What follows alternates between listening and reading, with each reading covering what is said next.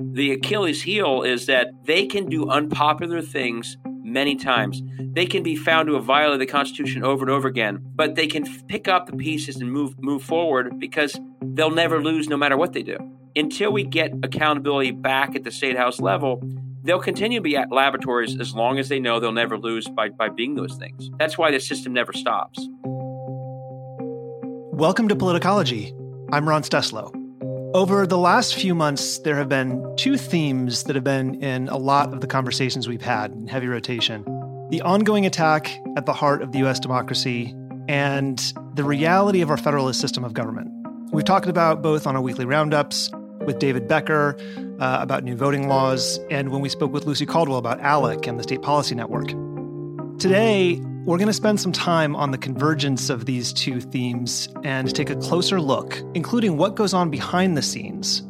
We'll look at the power of state legislatures and how they're shaping the battle for the future of democracy. My guest today is David Pepper. David served as chairman of the Ohio Democratic Party from 2015 to 2021. He's also a former local elected official in Cincinnati and Hamilton County, Ohio. He graduated from Yale Law School and has taught election and voting rights law at the University of Cincinnati. And most recently, he's the author of a wonderful new book called Laboratories of Autocracy, a wake-up call from behind the lines. David, welcome to Politicology. Thank you. Great to be with you guys. While this discussion we're about to have is really about what's going on over the country, you use Ohio as both a touchstone and a case study throughout the book. And before we dive in, I thought I'd add a little bit of extra context so that listeners understand the significance of the state beyond its 17 electoral college votes. From my background, I can tell you that an outsized amount of top-shelf talent in the Republican campaign consulting world, so strategists, staff, mail vendors, media vendors, pollsters, people who've gone on to situate themselves in key power positions within campaign politics, like major party committees and presidential campaigns, have come out of Ohio. Ohio has a very big place in Republican politics.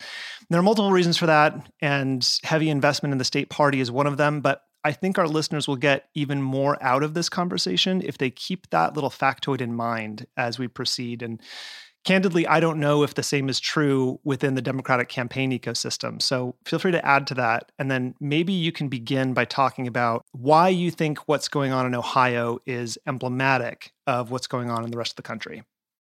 Sure. Yeah, that's an interesting point. And there are, it's amazing how many people I meet in Democratic politics who also cut their teeth, in Obama campaigns or other campaigns in Ohio.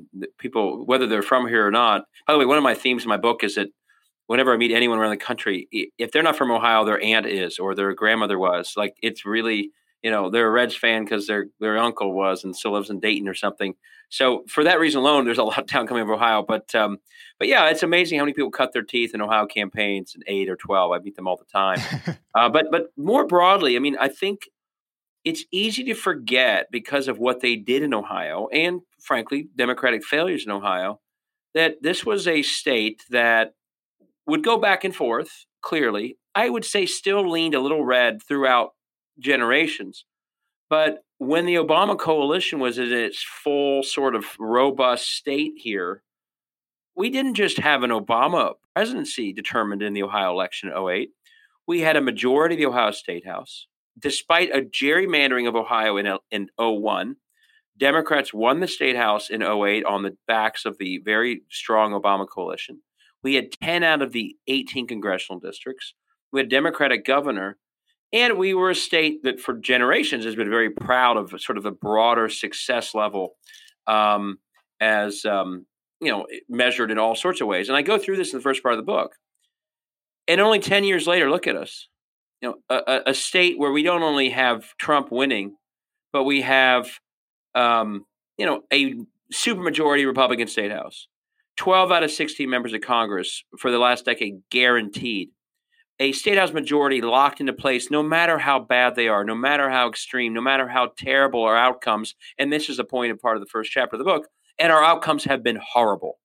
A state that was, that it's the home of the Cleveland Clinic and Cincinnati Children's Hospital, one of the greatest in the world, is in the low 40s when it comes to so many public health measurements out of 50. A public school system that's fallen from 5th in the country, less than 20 years ago, is now in the mid-20s. We have the highest level of student debt in the country. We're losing population as fast as any state in the country. The point of all of this is to say, if it can happen in a state like Ohio that was sort of just going along just fine as a moderate, slightly right-leaning swing state, the destruction of a coalition that elected Obama and it's Democrats up and down the ballot, and I go through the book how undemocratic state houses quickly and inevitably lead to horrific public outcomes, and we can walk through that. If it can happen here, look out, world, because it really we are a bellwether in many ways, and in this way, I'm afraid we may be again as well. Where once there's an undemocratic hold on the state house, which is a far more powerful entity than people realize, the consequences that flow from that are terrible for a state, and in that way, I'm afraid we are a canary in the coal mine. Let's talk about the people in those state houses. So our listeners will be familiar with, the power that state legislators have because we've covered it extensively on the show. But earlier in the book, you write about a Johns Hopkins poll that found that nearly 20% of respondents, around 20% of respondents, could name their own state representative. And that probably won't be surprising to politicology listeners, as many of them have now made it a priority to know who their state and local reps are. And I also want to be careful about the word you use, anonymous, as in your book, because I think obscure might be a little bit more accurate. But semantics aside, can you talk about how flying under the radar shapes the way these state legislatures operate? Sure. I call them in the book the Achilles heel of American governance, because they, as I'm glad you've talked about, but too few know, they have enormous power over everything we care about in life, over almost every political issue that's debated, and over democracy itself. But almost nobody can name their state rep. Almost no one has any idea what these people are doing in these state capitals, really largely outside those state capitals, for a whole lot of reasons. And so the Achilles heel is that's a toxic combination. Democratic governance in theory is sort of relying on consent of the governed.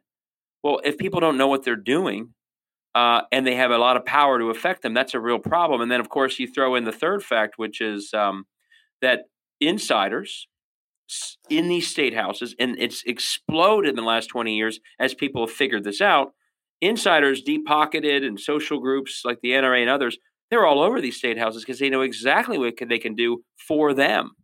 So you have this really bad combination, and it's only getting worse as you see local media collapse, and you see gerrymandering make it so that largely we've had now a generation of state houses that have been basically devoid of democracy. That means we have elected officials who've basically never been in democracy, majorities of them, and we have voters who have not really they don't think about state houses like they think about presidencies or mayors. They're basically under the radar because for almost every one of the voters out there in states like Ohio, they've never really had a choice in these races. It's not something that's on their political radar. So it's all combining to create, maybe anonymous isn't the best word, but it's truly under the radar for almost all of America. And that's creating really negative consequences like the ones I go through. So one of the things I found interesting was that you wrote about the unintended negative consequences of having term limits. And look, I mean, I don't have really strong views on term limits at all because they're very compelling arguments on both sides of that. And depending on the day, I'm persuaded by one or the other. Can you talk about how that impacts the ecosystem in state capitals? Yeah. And, I try and, my goal is to try and bring in as many people to the conversation as possible. So I don't go in my book and take a hard view on term limits either. I mean, I think it's the law of Ohio. It's a contested issue. Some people, frankly, if they're done after 8 years, I'm perfectly happy with that. But what it's done is it's created, a mismatch. The lobbyists and special interests in Koch brothers and the ALEC, who you've talked about, they're not term limited. Nor are a lot of the people in the bureaucracy of state governments. So if you only have 8 years as the elected official of the people of your district, and that gives you very little time to learn the place, understand the place, know what you're doing, and then you become a committee chair and you really have to know what you're doing, it puts you in this very inferior position to people who are in the permanent business of impacting state government to their ends. And one of the best ways to describe this is so ALEC is this national group that flies legislators all around the country to give them basically privatized legislation that they go back to their home state and pass. Do you know what they call the money they give to pay for these legislators to fly to their Oh, conferences? I can't wait. Scholarships. Think about that. They literally have named the money like these people are students that fly to, LA or Denver to learn from the private groups how to write good laws. I mean, that is literally the position. And I think if someone's been around for 25 years, I'm not your student. Thank Right. you. I mean, Right. but if you're there for 3 years, you're scrambling to be relevant in your first 4 or 5 years. You don't know the state government that well because you came from local government or something, or maybe you were a small business person.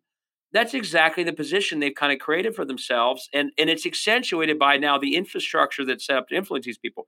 They are literally students who are given scholarships to fly around the country and being spoon-fed legislation that they then get to go back to their state capitals and pass. And that mismatch, I do think, comes a lot from term limits. I mean, they're greeted when they first are elected by the whole parade of special interests in these state capitals. Here, let us show you how to do this. We're the experts on that. And by the way, a lot of these places are chock full of people who used to be in these offices. So it's even more like a sort of superior, inferior thing. And then they're treated to a great life that they probably don't see usually back home. So there really is a mismatch that helps create this system where they basically do what they're generally asked to do by all those who are right in their face, and the people back home in their districts honestly still don't know what they're doing. And one of the other things I go through is I give a case study of a kind of a local boy doing well, a guy named Cliff Rosenberger. He became the speaker. He's from a small town that's been through a lot. Within a year or two, he's flying around the world. He's literally being greeted by a caravan of Escalades in LA for his trip there. He's in London. He's in Paris with payday lenders. I mean, the treatment these people get, and it's 8 years of amazing that some I think just are going to get tempted to take full advantage of, largely by doing things that will be directly counter to the people back home. And that's sort of what's happening. And that comes from the short-termism that seems to be encouraged by term limits. Yeah, I think the term limits. Yeah, I try and think back to the storied figures of Ohio politics on either side 20, 30 years ago. Where that, and again, it's not taking a side on term limits, but it's saying this for what it is. That 30-year chair of the Transportation Committee of Ohio, or that 20-year speaker, if someone said to them, listen, let us tell you about Transportation Ohio, or let us give you a scholarship to learn, they'd say, who do you think you are? Like, I've done this for years. I'm not inferior to you in any way, and I'm not looking for my next job. I'm so and so, and I'm doing this for Ohio. I do think the short term, and some of these people may run for Congress, they may run for state Senate, and some have figured out how to do that. But for the most part, this is their 8 years. And again, I've been in office. It takes a while to learn these places. It takes a while to learn a city hall. And so by 4 or 5 years in, you're finally getting the hang of it. Then you're the chair of a committee for maybe one term, and then you're done. So yeah, people are becoming speakers in their 5th year because you have 2 terms left. It's all accelerated, and it's a bunch of people with not a lot of experience up against a world that has been at it now for a generation of how to get the most out of these state houses. So it really becomes a mismatch.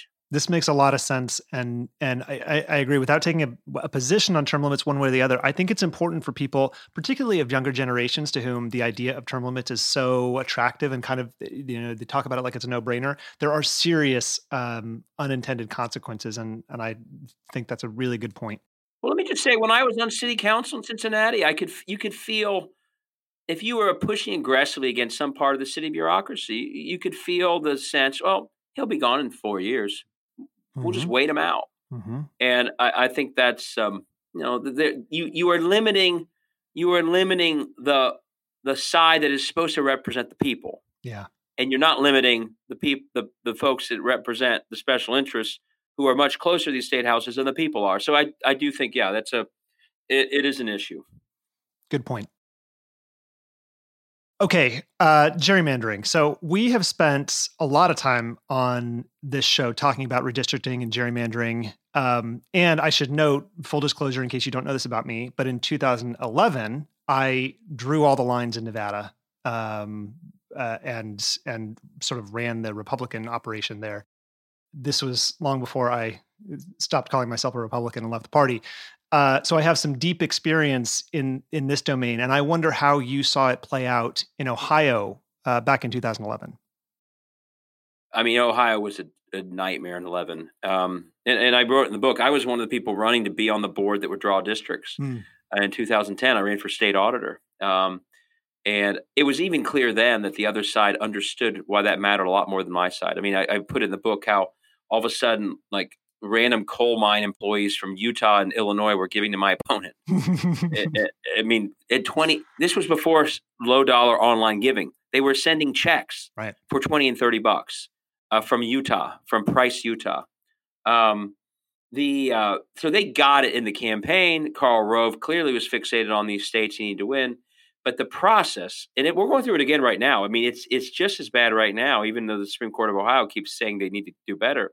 They were in a bunker in a hotel room, all of it secret, all following the training they were given to keep it secret. And they just rigged the place like nobody's business. And I go, so the process was horrific behind closed doors. I mean, I'm not calling the bunker. They called it the bunker themselves. Oh, That yeah. was their term. That sounds like a thing that, yeah. Yeah, for where they were hiding. They were literally getting, they were supposed to be a public process. But the good news is there was a lawsuit that, although it didn't stop the gerrymander, uncovered all this. They were literally shutting out the public from the process. But we even have an email at the last second. The Timken Corporation wanted to be in one person's district and not the other. So when it was all done, or almost all done, an email from John Boehner's staff member goes to the State House literally saying, hey, a friend of us would love to be in Renese's district. Can you take care of that? And 10 minutes later, without going to the State House that's supposed to be drawing this, oh, sure, we got it done. And there's a little hook now in that district that carves out a tiny little place with no one living in it, but Timken headquarters. It was at the last minute, and it literally was. It showed you that in the end, Boehner was partly in control of all this. But yeah, so the process was egregious, which led to maps that were the most egregious in the history of Ohio, one of the worst in the country. Where, and I go through this in the book, Ohio was essentially blue in both 8 and 12 by almost the same amount. Obama won by almost the same amount. And the same blue Ohio went from a 10-8 Democrat to Republican majority to a 12-4 Republican Democrat majority. Same Obama voters, same Obama coalition, same result statewide, went from 10-8 to 10-8 one way to 12-4 the other way. And a majority Democratic state house became a supermajority Republican. And those numbers stuck for the rest of the decade. But here's the part of gerrymandering that I think is more extreme and has led to more warped consequences than I think even Karl Rove could have imagined. And that is that not only do the numbers flip, 12-4 or a supermajority, but the people who are being lifted in these districts, the Republicans basically gave themselves 62 seats out of 99 in the Ohio State House. And I go through it in the book. 17 of those 62 averaged a 50% margin of victory or better for a decade. 75-25 results are better. The next 21 districts are a 30% margin of victory or better. The next 12 or something like 20%. So 50 people out of 99 are guaranteed an outcome that's 20% or better. And the next 12 are 10% or better, meaning 62. So we're not talking about just majority control. We're talking about a supermajority that has not gone through real elections. They literally have not experienced in their own rise to power democracy. And that turns out to and I go through this in the book, how specifically, almost every incentive that we assume comes, a good incentive from the democratic process, serving public outcomes, working with other people to get things done, not being an extremist, not being corrupt. Almost every one of those incentives in a world without democracy, which has been the world of these people, is flipped on its head, where public outcomes don't matter because you're in there no matter what. Keeping those private people happy really matters, even if you're doing unpopular things to keep them happy, because unpopular things don't matter. Be extreme, and you avoid a primary. Work with the other side, you'll probably lose that primary. On and on and on. Be corrupt. You normally get away with it. The point is that what's happened because of that 11 gerrymander is essentially in many states a world absent of democracy, absent of real elections. And when you have term limits like the people we have now, it's an entire generation of people who've essentially been in these offices devoid of real elections and democracy, and it's really made things a mess. And it's when people are shocked by the behavior of these state houses, to me, that almost explains it better than anything else. It's what you would expect people who've never been democracy to do. They're afraid of democracy. They know a real election threatens their power.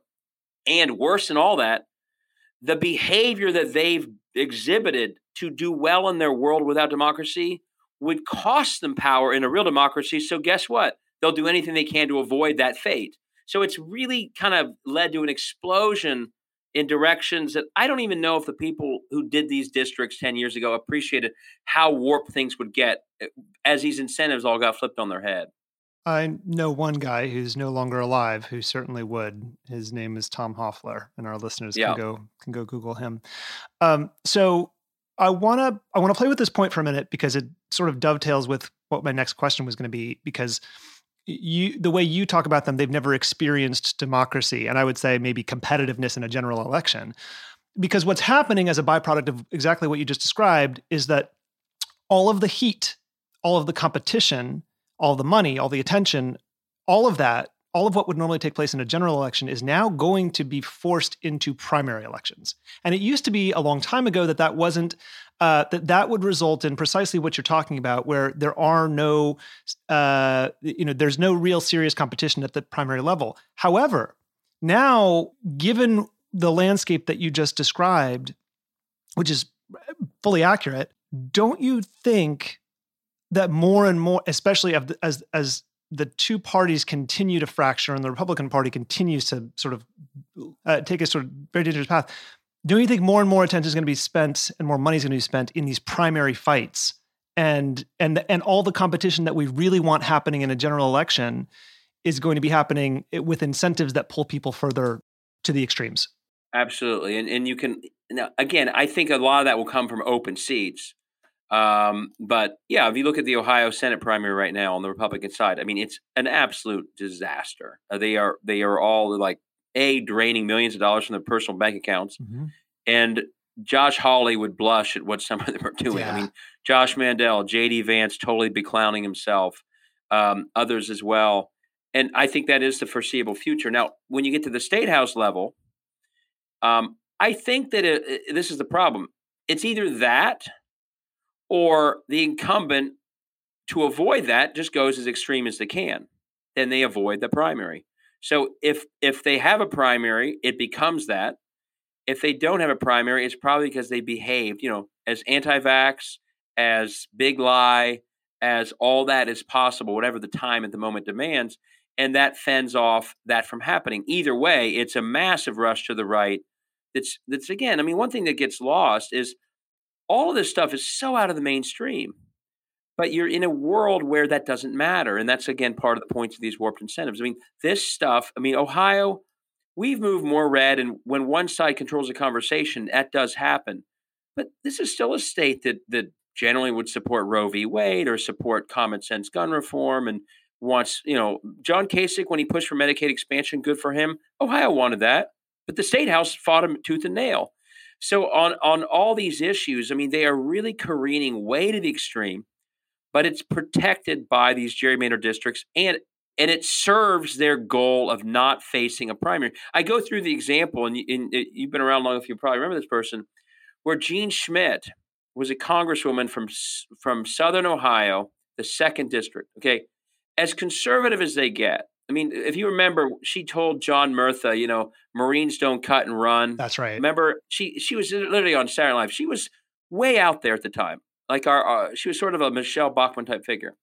She had one fatal flaw in the conservative side of things. She liked to get the president's signature at the State of the Union. She was one of those people who would sit in that aisle and rush to get the signature. And she'd always be on TV because she was so excited. And she did it for Bush every time. But her fatal mistake is that she actually tried to get Obama's signature at the State of the Union. And what did they use to call her too moderate in the primary that beat her? That. And that's why Brad Wenstrup has been in Congress ever since. But what's the lesson from that? I mean, so they primaried someone who's conservative. She literally had said Obama was not born here. She was a birther. But because of one moment of actually thinking the presidential office itself is worth getting a signature for, one moment where I'd say, well, I don't agree with her on almost anything, but I get that. Like, that is exciting. He's the president of the United States. That one moment is what they used to say she was too moderate. And now she lost in the primary. And of course, her successor won't. I mean, the point is, if you can't even have a moment like with Chris Christie after Superstorm Sandy welcoming Obama, or a congresswoman wanting a signature from my president, if those moments of even surface level bipartisanship cost you a primary, of course you're never going to agree to actually work across party lines on anything of substance or be friendly or anything else. So these people, not only do they know it, there are case studies where those brief moments of partisanship can cost you your entire career. And that's why the behavior is either a horrible primary to the right or behavior so far to the right you fend off your primary. Either way, it's the way you prolong your career. Totally agree. And it was worth the detour for those examples. So yeah, thank sorry you. about that. No, I brought it up. I thought that was important. So the issue that we were highlighting here with the way the districts are drawn is proportionality. Well, there are two. There's proportionality, which is the degree to which the congressional delegation and the state legislature are roughly proportional to the way people in that state vote or the way they identify with the party. But there's also an issue of competitiveness, and that's what we were just talking about. So 538's analysis has one of the 16 districts on the 2011 Ohio map as highly competitive. One. There are 4 other House districts where the partisan lean is under 15 points. And in 2020, Cook Political Report had 3 races in Ohio listed as competitive. So much of the book is focused on the fact that we're drifting away from small r Republican form of government, which, just to clarify for everyone, by that I mean that power comes from the consent of the governed, that representative power comes from the consent of the governed. How do you think about the issues of both proportionality and competitiveness? And maybe to put a finer point on that question, can you still have a republic with mostly large, with non-competitive elections, even if the results send a proportional number of electeds from the 2 major parties?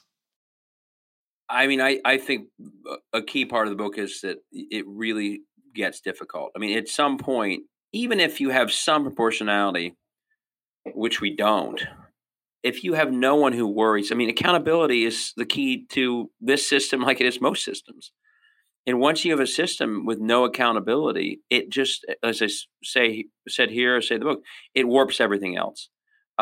It just isn't going to lead to what we expect, which is the people weighing in every 2 years or 4 years on how their elected person is doing. You cannot change the direction for your district, for the state, if in the end everything is predetermined. So, of course, a fair map is going to have a number of districts that are out of reach because it represents the geographic entity and community of that area. That's fine. But they're drawing districts all across the state like Ohio to avoid competition for any of their candidates. And that sometimes for Democrats too. But here's a perfect example of how they know exactly what they're doing. Not only was the recent map not proportional that got struck down by the Ohio Supreme Court, they tried to claim that, well, we're going to have 57 seats and you're going to have, 42. There were 13 actual competitive districts that they drew out of the 99. All 13 were part of the Democrats' 42. Not one of theirs was a competitive district. So their view of every election is, we get to fight on your territory in every district while we don't ever worry about any of ours. So what would a fair map be? Something that's, and you can do this, people are doing them all the time, as you would know. A fair map is actually a lot easier to draw than a rig map. It takes hard work to draw a rig map that you think a court might pass. A fair map would be, in Ohio, somewhere in the low to mid 50s Republican, somewhere in the low to mid 40s, mid 40s or higher Democrat. And, 6, 7, 8 toss-ups on each side. And that gives you the proportionality, but it also gives you the voters are the ones in the end deciding. If they get really excited or really mad, maybe they vote enough Democrats in to have the majority, which is what happened in '08. The default may be that Republicans are sort of in charge, which I would say that's generally reflecting the population. And if Democrats really screw up somehow, then maybe the Republicans get themselves in the high 50s. But they don't want to ever give that sort of flux to the system. And the flux is the people actually weighing in.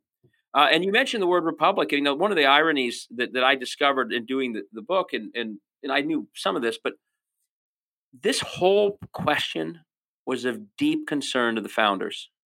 James Madison wrote at length that a huge risk to the republic, and by republic, they did not mean Republican Party. They did not mean, just an elite removed from the people. Although they were thinking about elites. Their big revolution was to create the people as sovereign. And when they said Republican form of government, they meant the people are sovereign and these governments should reflect the will of the people. And they were deeply concerned that state houses, for all the reasons we discussed, were more prone to corruption, were smaller, and based on their recent experience, could become the backdoor of undermining our entire nation's democracy. So they literally wrote into the U.S. Constitution that the United States shall guarantee a Republican form of government in all states. And by the way, that appeared, the next clause in that sentence is that the United States shall protect states from foreign invasion. They thought about this so seriously because they thought it was something that could happen in states. And as James Madison wrote, undemocratic state houses not only are a threat within their states, but they're a threat to the entire nation. So this is something that the founders deeply worried, that state houses could be used as a backdoor to undermine the nation's entire democracy. And they worried the monarchy might try it. But James Madison literally wrote the words that rich men can corrupt forces, rich men are quotes for what he said, could actually use the state houses to make an end run in our entire country's democracy, which is everything we're seeing now. James Madison would say, I told you this could happen. Like, you're actually supposed to do something about it, senators. This is a risk, and I guaranteed that you would stop this if it were to happen in states. So it's really something that if you look at the institutional setup of our Constitution, it's a risk that was quite obvious that they called out.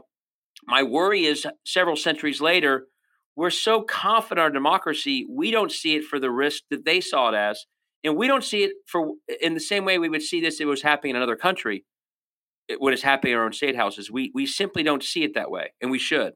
I totally agree. If we were to look at what's happening at the state level in America as if it were another country, we'd be talking about it in a completely different way. Right. That is, if we cared about what happens in other countries anymore. But That's a different conversation for a different time. I want to add one other point for you to respond to on this front, since we went back a couple of hundred years to the beginning of the country, to the issue of competitiveness and how none of these districts are competitive, leading to, as you say, none of them to actually face the forces of democracy. Closed primaries are a consequence of political parties. True? They aren't written into any founding documents that I'm aware of, the nature of primary elections, that we should have them at all, right? Those are purely and exclusively a function of the fact that we have political parties who need to decide who they're going to put forward to the public in a general election. Right. George Washington warned us against the rise of political parties, I would argue, for precisely that reason. In his farewell address, right? Beware the rise of political parties; they will come to seek only their own power and self-preservation, right? Which is precisely what we're happening now. I see this as almost an impenetrable argument for open primaries everywhere. What do you think about that? I think that and I talked to a group the other day in Ohio that's looking at this. Yeah, if there was a way to sort of denuclearize our primaries, it would make a huge difference. Open primaries, I think there's an effort in Missouri being pursued right now to have what they're calling a top 4 primary, where people across parties run in one primary, and the top 4 who win go to a November election. And then the harder part is, how do you sort out the top 4 who wins? Do you do what they did in New York, ranked choice, because that gets complicated. But yeah, if we had right now a 4-person primary for the U.S. Senate, and it had Tim Ryan, James Timken, Josh Mandel, J.D. Vance, whoever, it would look very different if you were trying to be in the top four. I think Josh Mandel would still be Josh Mandel. Yep. I don't think J.D. Vance would be the current version of J.D. Vance. By the way, the fact that he changes versions is quite scary. Oh my God, but it is.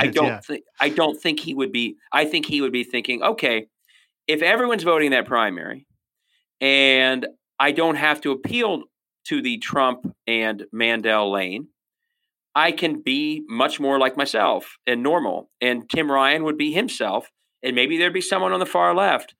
But you'd have a variety, and there would be a different set of incentives than simply hugging as far to the right as they are right now. So I do think there is some real good conversation that has to be had around reforming primaries, because they are, as you're suggesting, and I think others are waking up to this, really making it so much worse. I think it's that gerrymandering's adding that too. Definitely. But as we're talking about, a statewide race is not gerrymandered, and the behavior is egregious. Now we're going to see them all run somewhat to the middle, although some may not be capable of that. But yeah, some kind of primary reform, and I'm certainly open to that, because I do think that it's grotesque. And you literally have 3 or 4 people, and one of them dropped out already, named Bernie Moreno, who in the last 4 years have said bad things about Donald Trump, that because of the primary process aren't just embracing Donald Trump, but are taking their cues from him. It's a primary to get his endorsement, basically. Bernie Moreno, who literally said terrible things about Donald Trump only 4 years ago, he's a car dealer guy from Cleveland. He filed his paperwork to run a couple weeks ago. He gave a big interview about how he's just getting started. The next day he dropped out because Donald Trump told him. He said, because Donald Trump said I should, basically. That's how much a guy who was not for Trump, he just quit because the guy told him to. Clearly, he knew that if he didn't get the endorsement, he was out. I don't think in the world of a broader primary, you'd see that dynamic playing out as intensely as it is. And yes, that would lead to a much healthier process. So whether it's open primaries, in Ohio, we have an interesting primary system. Yeah. Anyone can vote. But the way we decide what party you're registered in is which primary you vote in. It's not you register in advance and then must vote in that primary. But you are attesting to the fact that you are a member of that party. One reason Kasich won the primary against Trump, I believe, is independents and some Democrats crossed over and voted for Kasich because they thought it would stop Trump. But those people were technically swearing that they were Republicans. So it's not really open in the way that you're talking about. I think broader primary reform could get some of the intensity of this terrible stuff out of politics. I'm glad we took the time to help people see sort of the system of incentives that is set up here, because if you just say open primaries with no context, like this is the kind of deep work that we're trying to do on the show to explain this to people. So Thank you. Let's talk about the title of the book, which is Laboratories of Autocracy. And you're, of course, alluding to the metaphor Justice Louis Brandeis used, calling states laboratories of democracy. So can you explain what Justice Brandeis meant and why you decided to replace democracy with autocracy in your title, and how we've seen states act as laboratories for popular programs and pro-democracy items, but also for pro-autocracy measures? Sure. I mean, and Louis Brandeis was right when he said that. I mean, states have, and it goes back to the powers we talked about.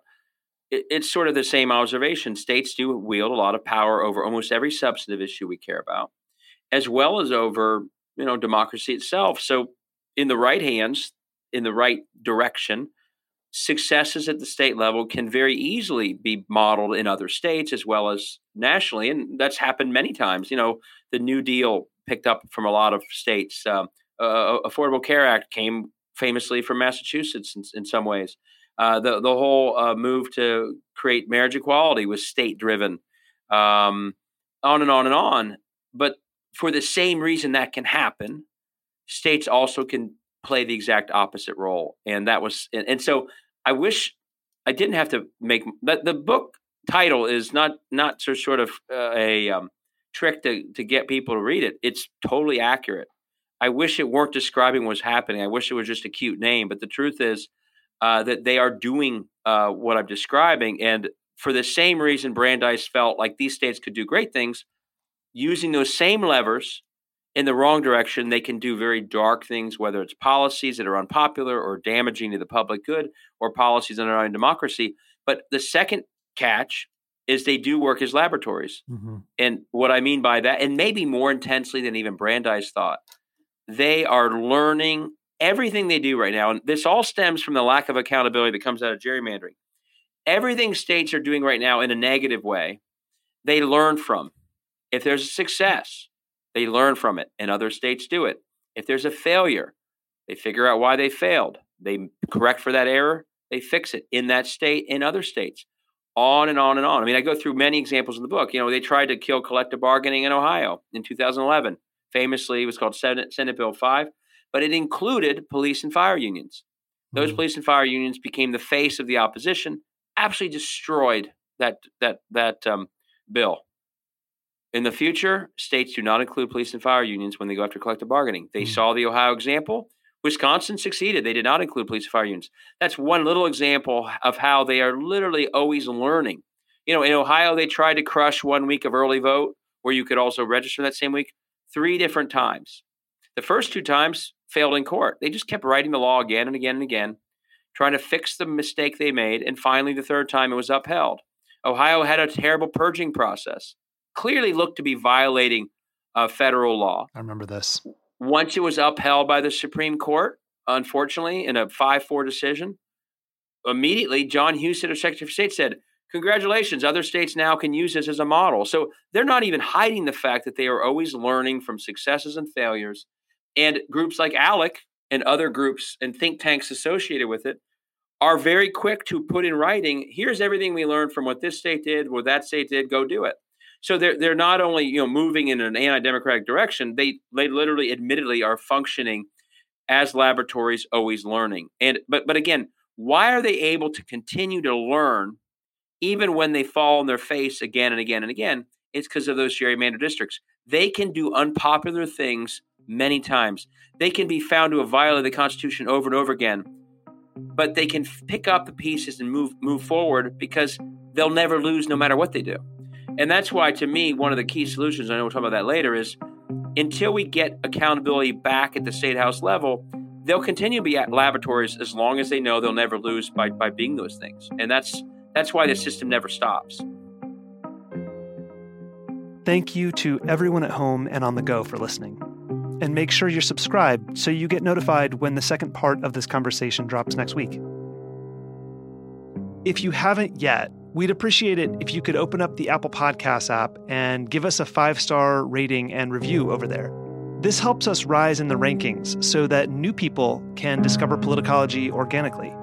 If you have questions about anything we've talked about, you can reach us, as always, at podcast@politicology.com. And even when we can't respond, we do read everything you send us, whether it's an episode idea, a guest recommendation, or just a simple note about how the show has impacted you. And we love hearing from you. I'm Ron Steslow. I'll see you in the next episode.